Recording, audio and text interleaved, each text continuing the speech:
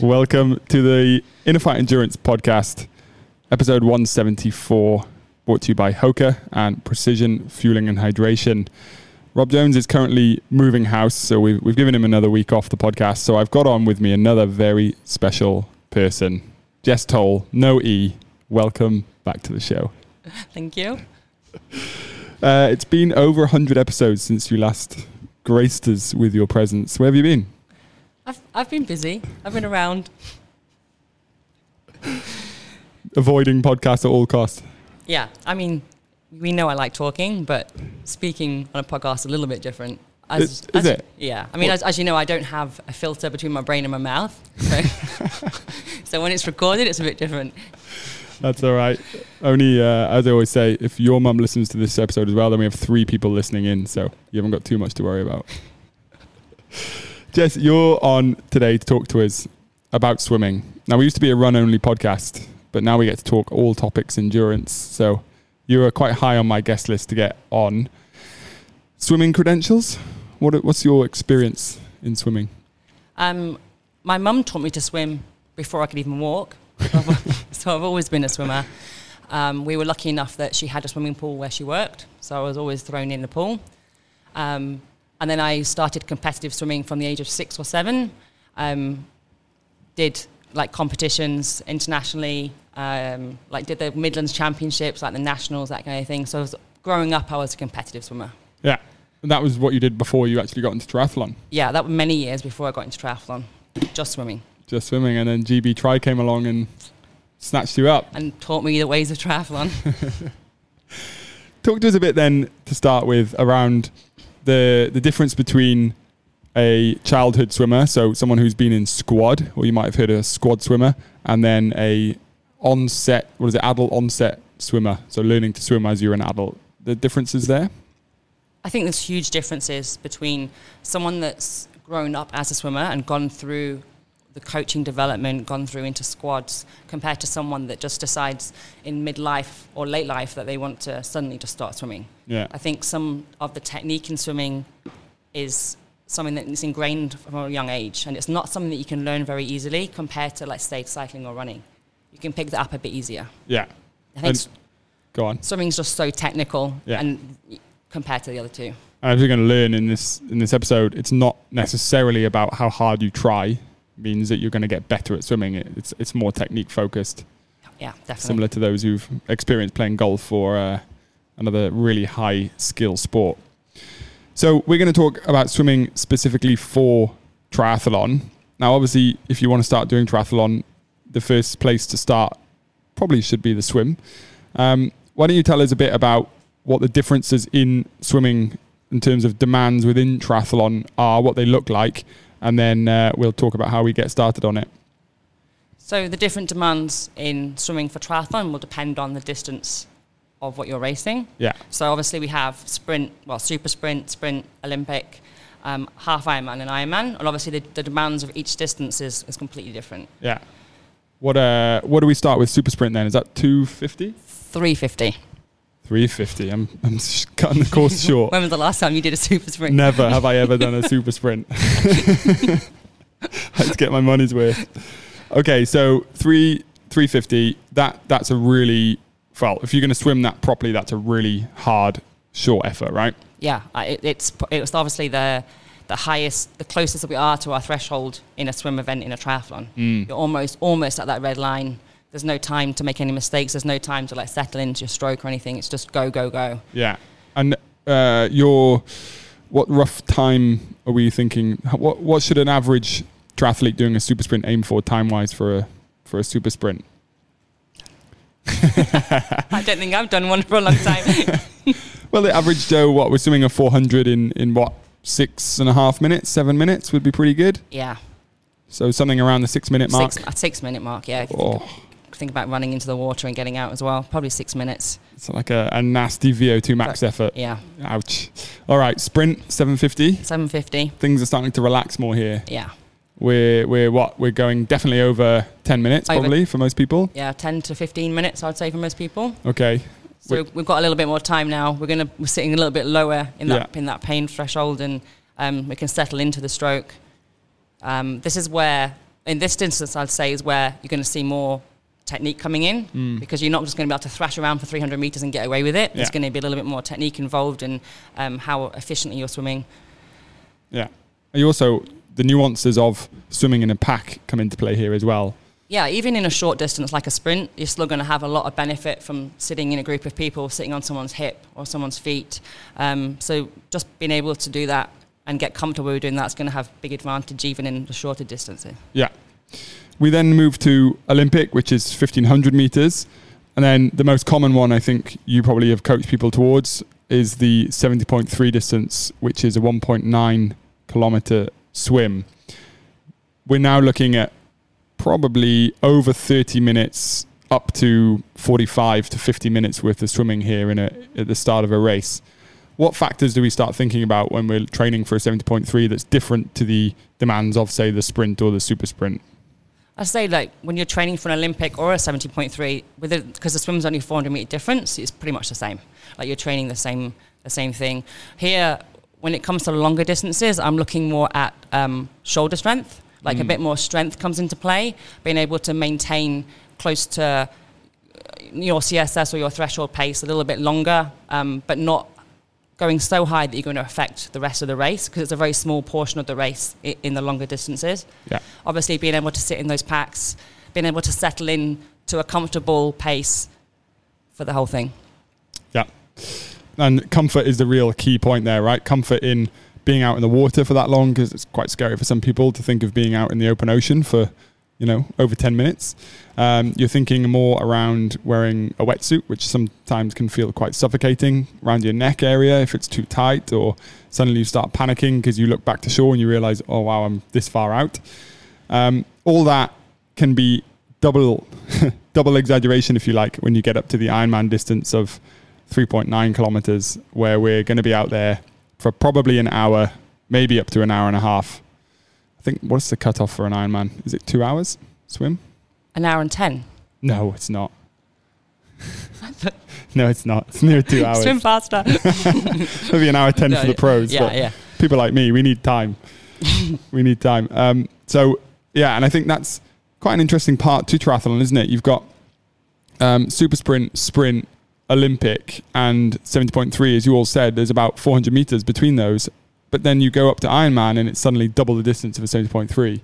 So the game, we'll talk about this, but training for a 70.3, when people start to jump up to an Ironman, it's not just a case of swimming a little bit more. You have to swim quite a bit more, double the distance. And that means training has to change as well. So the aerobic side and the strength side that you just talked about with the upper body, the demands on that get much bigger as well.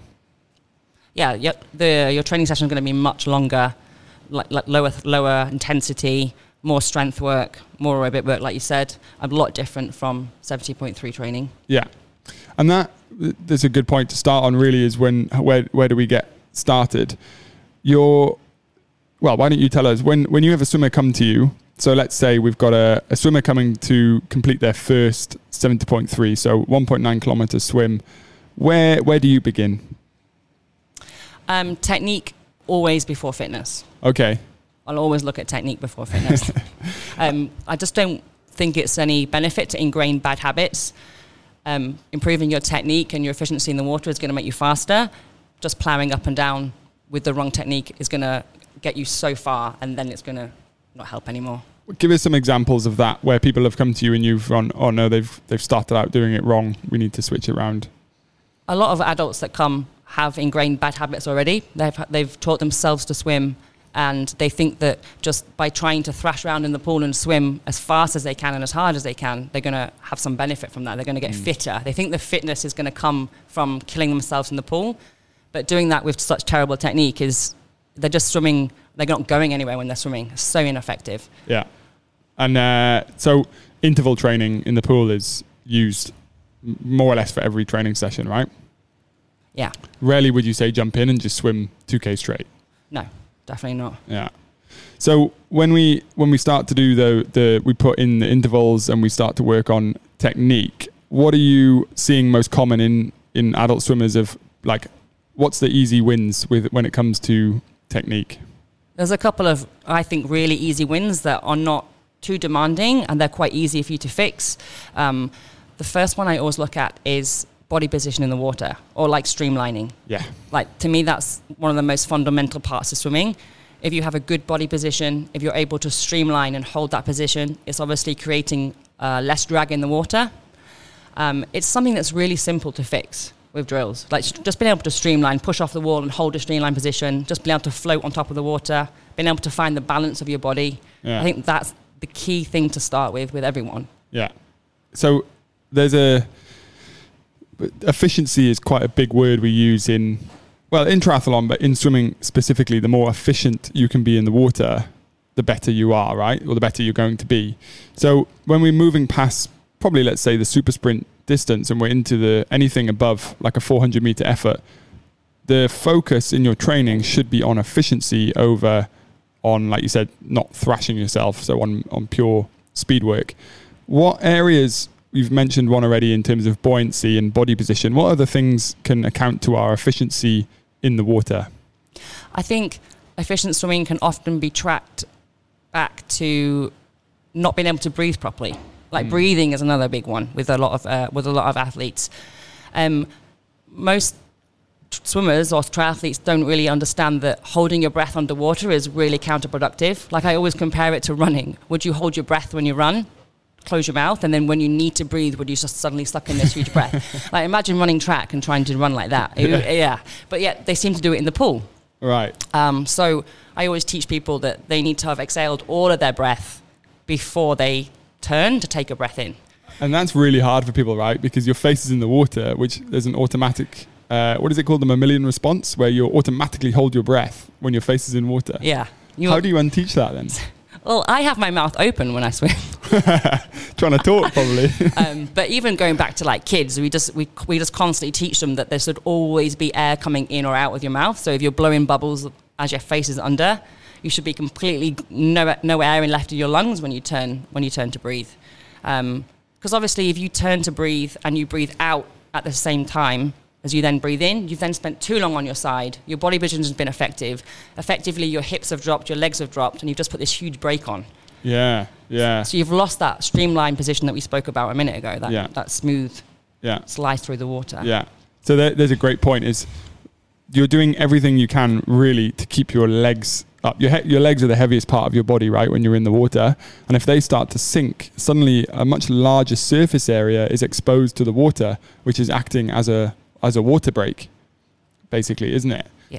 So and this is what a common thing I see in people who are squad swimmers, so learn to swim when they're young, and adult onset swimmers, that isn't about kicking harder.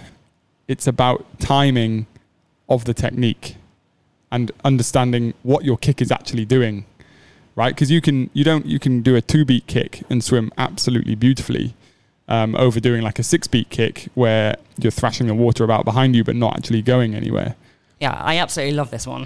Okay, because I hear it all the time. You know, triathletes say, why aren't you kicking? Oh, I'm saving my legs for the bike and the run. And I'm like, no, that's not how it works.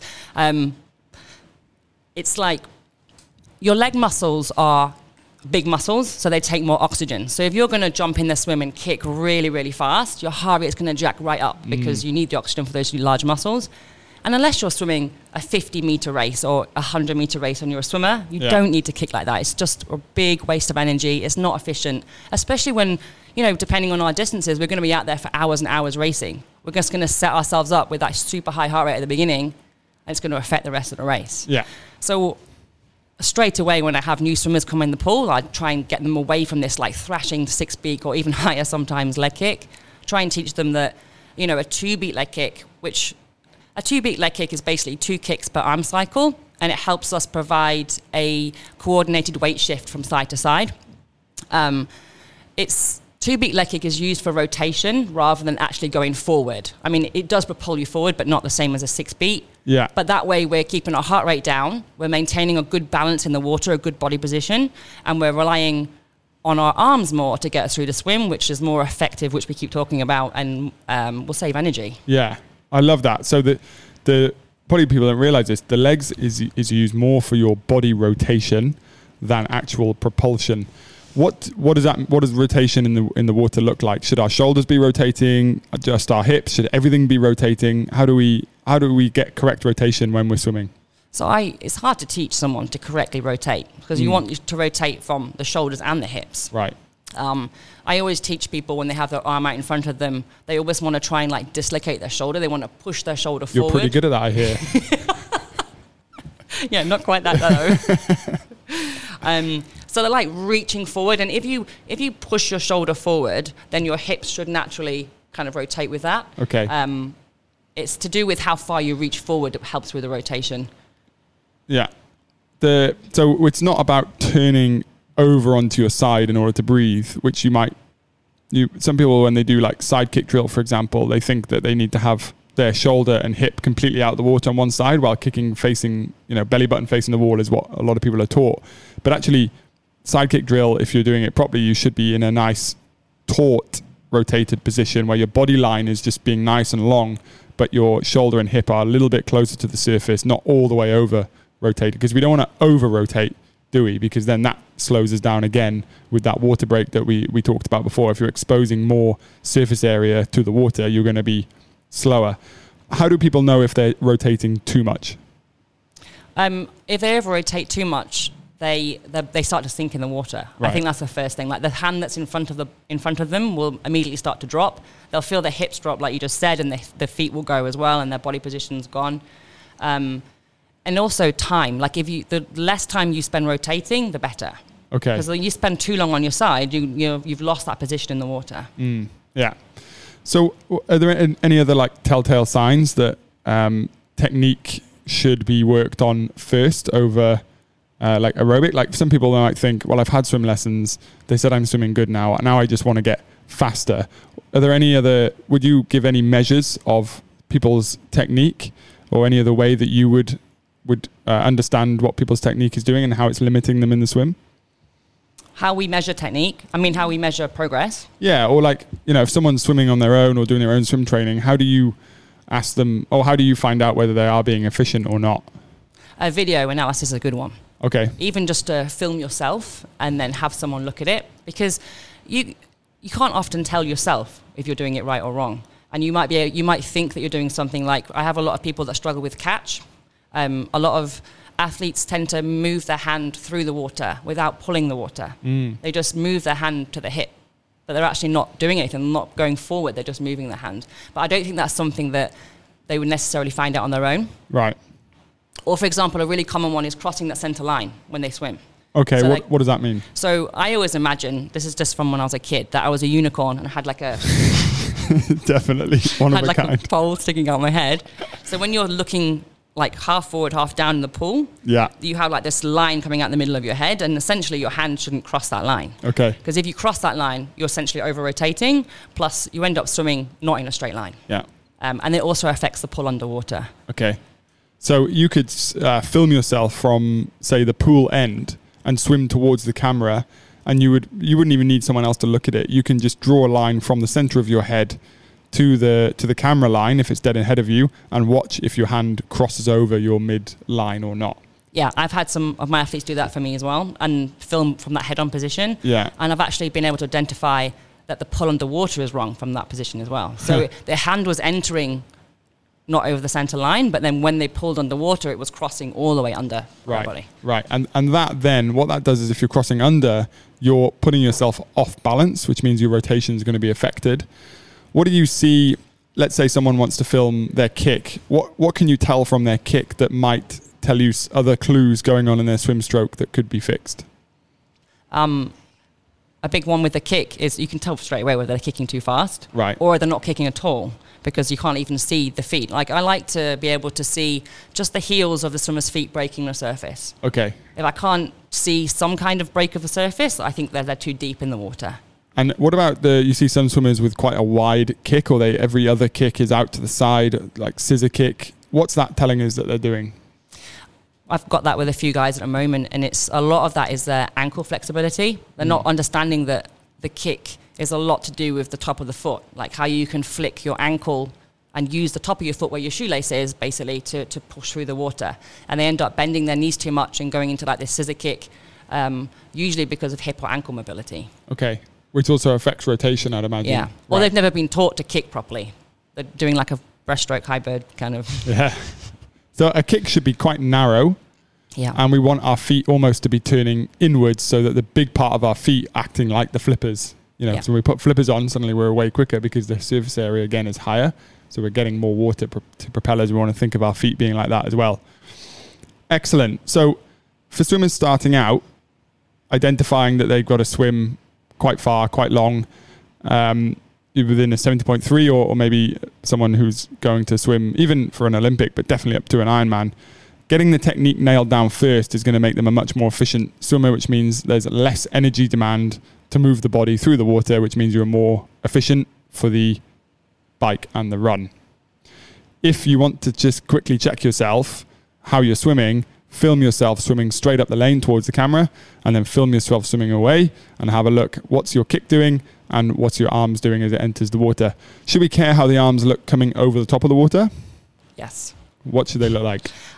They should be nice high elbows, because that reduces the tension on your shoulders, so it reduces the fatigue that your shoulders are going to build. Right.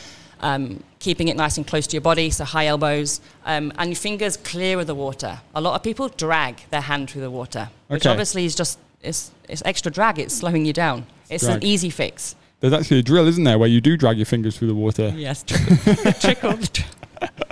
Zip and tickle. Okay, easy wins. So that's how we start on the technique side of life. When we're looking at measuring, like, let's say progress, because obviously people are going to do it. Triathlon is a time-based sport. So people want to know how they're going to do time-wise. It's not just about how you felt during it. How do we start to use time within swimming, and how do we let that, direct our swim fitness training? So, we can use metrics like pace. Like how fast can you swim over 100 meters, like your pace. Right. Or we can use like how far can you swim? So like more time-based or more distance-based, what's that person able to do? Because some people aren't able to swim 100 meters without stopping. We can measure it like that. Yeah. Depending on the level of the athlete, obviously. And then we can also use like RPE, heart rate, how they feel when they're swimming at those paces. Yeah. Do you often look at heart rate for swimmers? No. I was going to ask. Let's jump to RPE then, because I think that's quite an important one. So, you're swimming, let's say you have an aerobic set to do. So, for example, 5 times, let's go with 100 meters. You've got 5 times 100 meters, aerobic pace.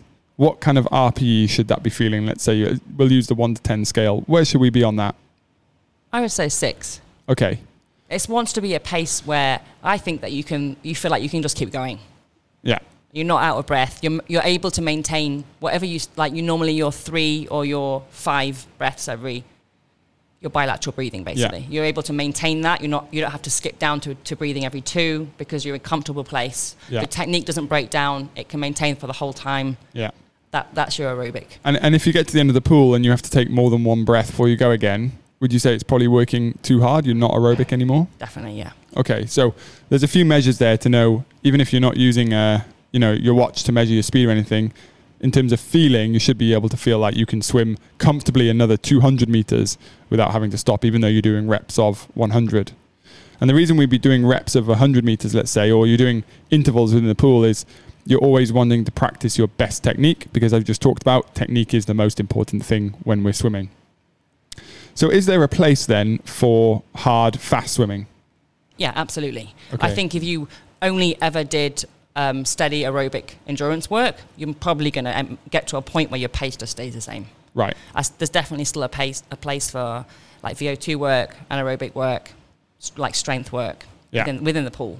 That is horrendous in the pool though, isn't it? Yeah. And obviously it depends on what phase of your training cycle you're in, depends whether you're on a traditional periodization or reverse, like what's going to fit where within the year. But there's always, within that year and within a training block, there's always going to be a place for the hardest sessions. Yeah, and I think for triathletes as well, because the biking not so much, but running certainly with the impact it can make. If you do too much VO2 work on your run, you're going to basically be asking to get injured. If you do too much VO2 work on the bike, then again, joint injuries are quite common, or maybe injuries around the lower back or the shoulders through tension that you're carrying when the hard efforts. But in the pool, it's quite hard to get injured, isn't it? Yeah, I think you can. Well, for example, swimmers. My swimming history, all I ever did was threshold sessions. My whole childhood, that was all we ever did. Yeah. I wasn't a triathlete then, but I was a swimmer. I never got injured. And I think they're just low impact, aren't they? Because it's like you're weightless, you're in the pool, and I think that's why it's a good place for them in some training programs at different times of the year. Because if you're on a traditional periodization for your bike and your run, you can almost reverse with the swim. You can add in that intensity for the swim, and it would not affect the bike and the run because it's less weight bearing, less effect overall on the system. Got it. So if we want to measure that hard VO2 max or threshold speed, and if we're improving on that, what kind of tests could we use for that? So I've got quite a few tests that I like to use depending on the athlete and depending on what they're training for. Okay. But I think every coach is a bit different with what they like to test. Obviously, we have CSS test, which I never had as a swimmer. I never used that. It's a triathlete thing. Yeah. Joe Friel. Yeah. What does it mean, CSS? So it's your 200-meter swim and your 400-meter swim max effort. Okay. And then basically it's the time difference between the two. But tell me about this. I'm not quite sure. There's a way you can fudge it, right? There's a couple of ways. Yeah, it's critical swim speed, right? So it's the speed you can hold for what they say between 1 and 1,500 meters, 1,000 to 1,500 meters. Now, if you swim the 400 and the 200 basically at the same pace, it doesn't help you in terms of figuring out what you need to improve on.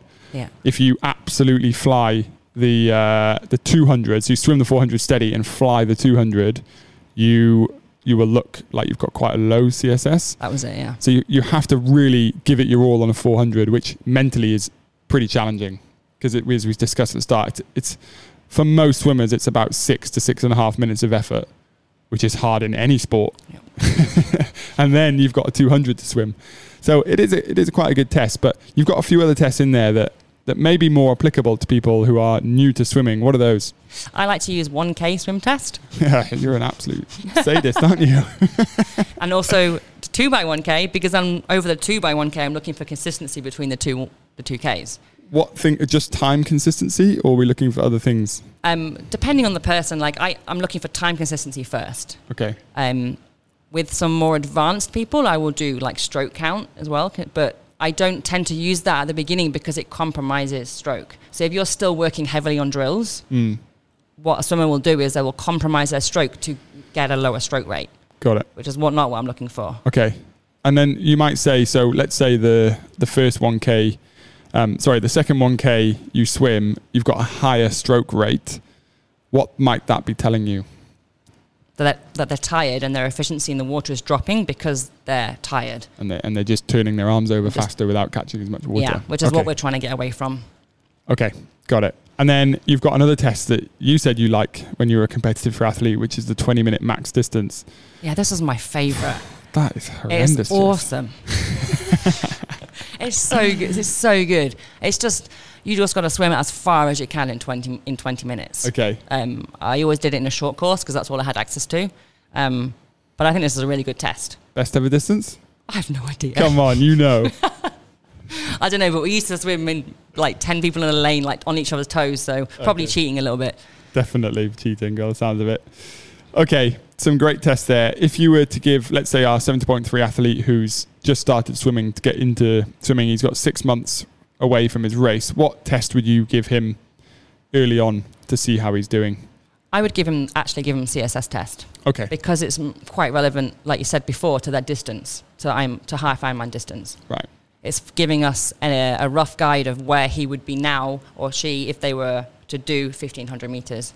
Because for a new swimmer, swimming 1K is pretty daunting, right? Yeah. But doing a 400 and a 200... That's okay. We can do that. We can do that. Okay. If you want to do the CSS test, if you just Google CSS swim test, it'll tell you how to do it. And there's also normally calculators online that'll work out your CSS pace on there. And then you would say then if you're swimming at CSS pace, say for a 200, that's a very comfortable pace for you to hold. If you're then swimming, let's say 5 seconds under your CSS pace in terms of faster than CSS. Now you're getting down more towards holding harder swim set that you might hold for like maybe just being able to hold 400 or 200 meters. If you're swimming over CSS pace by 5 seconds, you're swimming even more comfortably, obviously, than the CSS pace. You're more in your bottom end, like zone 2, zone 1 stuff. Yeah. And there's a place for that in all of your training intervals as well, right? Yeah. How many times a week should we be swimming? This is a tough one because it literally depends on the person. It depends on the athlete. It depends on how much time they have or how much time they're willing to give to swimming.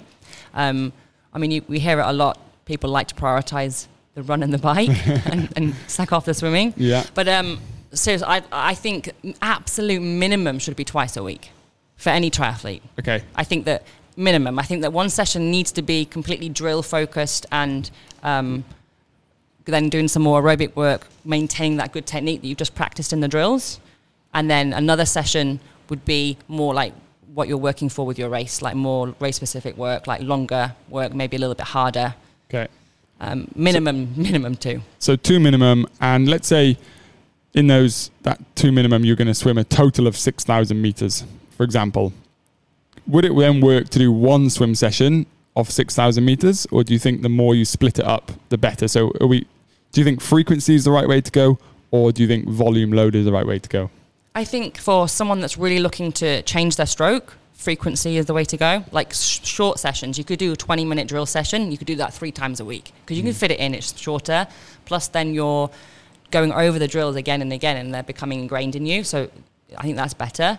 I think if you're coming more towards like your build phase and you're coming towards a race and you've been working on your drills in your off season, then I think a good time you could get that session done in one session. Like do a big 3, 4, 5K swim set. That's awesome advice. Last one for me then. If you're obviously trying to fit together 3 sports, and we know strength training is important with the triathlon as well, where should the swim be placed? Should we go in the pool after the bike, after the run, before the bike, on its own day? Where would you like to see a swim fitted into the training plan in the best place? That's quite a tough one. But I think like what we talked about earlier, swimming is quite low impact compared to the other 2. So I think that you can put it on days when you bike and run. Okay. Some of my guys, I like to put swimming on the days that they do strength, after they've done strength. I think that strength's not going to take too much away from what they can do in the pool. And probably get the right muscles we want to work in the water awake, right? Yeah, like we've worked on activating lats, for example, in the gym. Then let's jump in the pool and put them to use. Nice. And sometimes I use swim session as a recovery session. So if they've done a really hard run in the morning, I might give them like a recovery swim in the evening, just to increase blood flow, but just get more time in the pool. And also, if they're working on drills, it's obviously a very easy session to do. So you can do them on double days. Got it. I have another question actually. Sorry, it wasn't my last one. When we're swimming and we want to know the pace, do we try to look at the watch every time the arm comes over, or should we look at the watch at the end of the interval, or just not look at it at all? Just not look at it at all. So we shouldn't buy the goggles that show your swim pace in the lens either. Definitely not.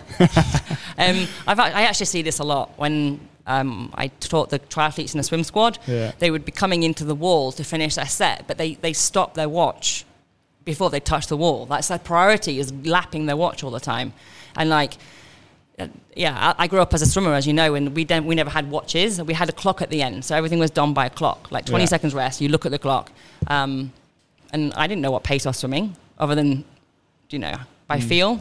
Yeah. And I think obviously we need our watches. There's data there, and we can analyze it afterwards. But I think we need to stress less about what's going on while we're doing it and looking at it, and focus more on our technique and on what we're doing in the pool. Yeah, and I can attest to that I swam as a youngster, just being able to not drown basically, and then I worked as a lifeguard, so I could swim, but I could never swim competitively or fast, So learning to swim faster I think when I started, it was about 21, 22-year-old, you do get obsessed with pace because you want that instant feedback of, was that good or was that bad? What swimmers from young age tend to naturally have is they feel whether it was good or bad. So you could probably come in off 100 meters and probably guess your time pretty accurately, rather than having to look at the watch to say what the time was.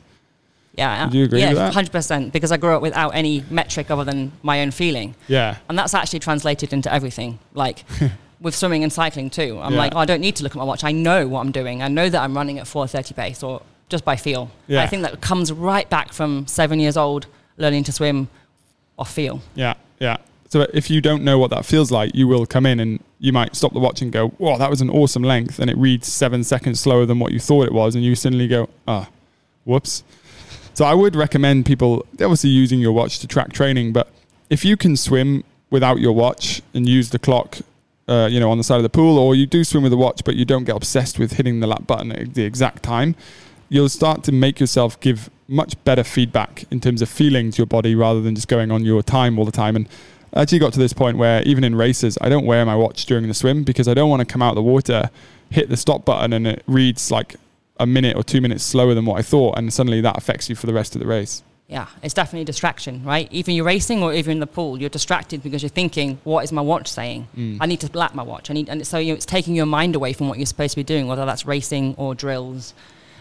It's definitely a distraction. Yeah. And I've been guilty of it when we've done sea swims before. I've been guilty of like pausing my stroke and looking in front of me at like, my watch to see what we were doing. It doesn't matter until later. You can look at the data later. Yeah, look at the data later. Yeah, that's a rhyme, you know. Could be your coaching slogan. Look at the data later. Excellent. Jess, you're known for your stories. I've got to ask you, what's your best swim story from a race? You must be a good one. Yeah, I have a really good one, actually. It came straight to my mind. Of course it did. So I was racing in Australia, and it was an Olympic distance, so 1,500, and there was some boys out from a different distance, like a half Ironman distance that was going on at the same day. And so as we start off swimming, and I'm leading the swim, and I go I'm not even joking, about 400 meters off course, so far off course towards this buoy, which was like double the distance. And the water was really shallow, so I stood up, my feet on the ground, and I looked around and I was like, oh, what have I done? I was like, this is it, the race is over. I turned around and every single person in the race has followed me. Oh, no. So I just led them round the next buoy, and then we went back to the beach. So like effectively I thought my race was over, but it wasn't. Like every person followed me. We ended up doing like double the distance swim. So that ties quite well into a lesson we teach our swimmers, isn't it? It's something that I teach them as well. Like, never just follow the person in front, because they can be going off course. They can be going to the wrong buoy. Yeah. They could even be in a different race. So, like, although we teach people to sit on each other's feet and on each other's hips, just be aware of which buoy you're supposed to be going to, and keep citing your buoy and not relying just to follow the pack, basically. Excellent. We'll get on to the finer details of racing or swimming in triathlon racing in the next episode when we get you on, but that's a really good start to a guide, certainly for people entering triathlon as non-swimmers, but also for maybe swimmers looking to improve in triathlon as well. Jess, you're available here at Inner Fight in order to help with swim technique and do swim lessons. You also do swim programming with your triathletes as well on the endurance side. So guys, if you would like to get in touch with Jess, you can do jt@innerfight.com, and your Instagram is? Jess Towl, not Towel. Jess Towl, but there's no E between the W and the L. No, Towl. Excellent. But when you do write her an email, please spell it with Towel in the mail itself, and you'll put her in a good mood. Awesome. Jess, thank you so much for coming on. Thank you guys for listening. We'll be back next week.